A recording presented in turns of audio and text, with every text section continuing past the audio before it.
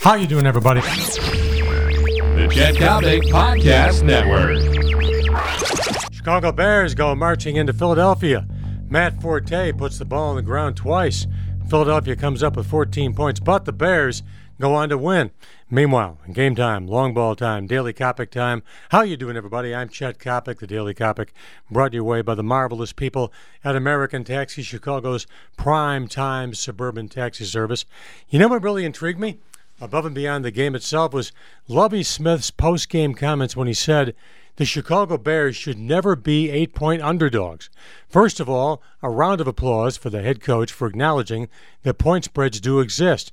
Number two, Lovie and any 5-year-old, any well-informed 6-year-old in Montgomery, Alabama can tell you that he is now playing a very obvious card. The card is called You Don't Respect Us. And with guys like Urlacher, guys like Lance Briggs, who have enormous degrees of pride, you know what? It will probably work. I find it kind of interesting, by the way. No one is complaining right now about the Chicago Bear offensive line. A couple of weeks ago, for heaven's sakes, the Bear offensive line was getting more time than Theo Epstein. And the only guy who gets more time than Theo Epstein is Herman Cain, for heaven's sakes. All right, Sunday, Bears against the Detroit Lions. Revenge game for the Bears. Big ball game in terms of where the Bears might be placed come wildcard time. I mean, forget about the Bears catching the Green Bay Packers. Gang, it ain't going to happen.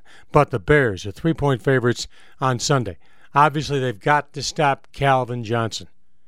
It would be nice if Matt Forte, brilliant running back, who does deserve new money, doesn't put the ball on the ground. A gut feeling? Maybe I'm crazy. I think the Bears are going to blow the Lions out of the water. Call the final, Bears 28, Lions 13. You heard it here first. Hey, if I'm wrong, it won't be the first time.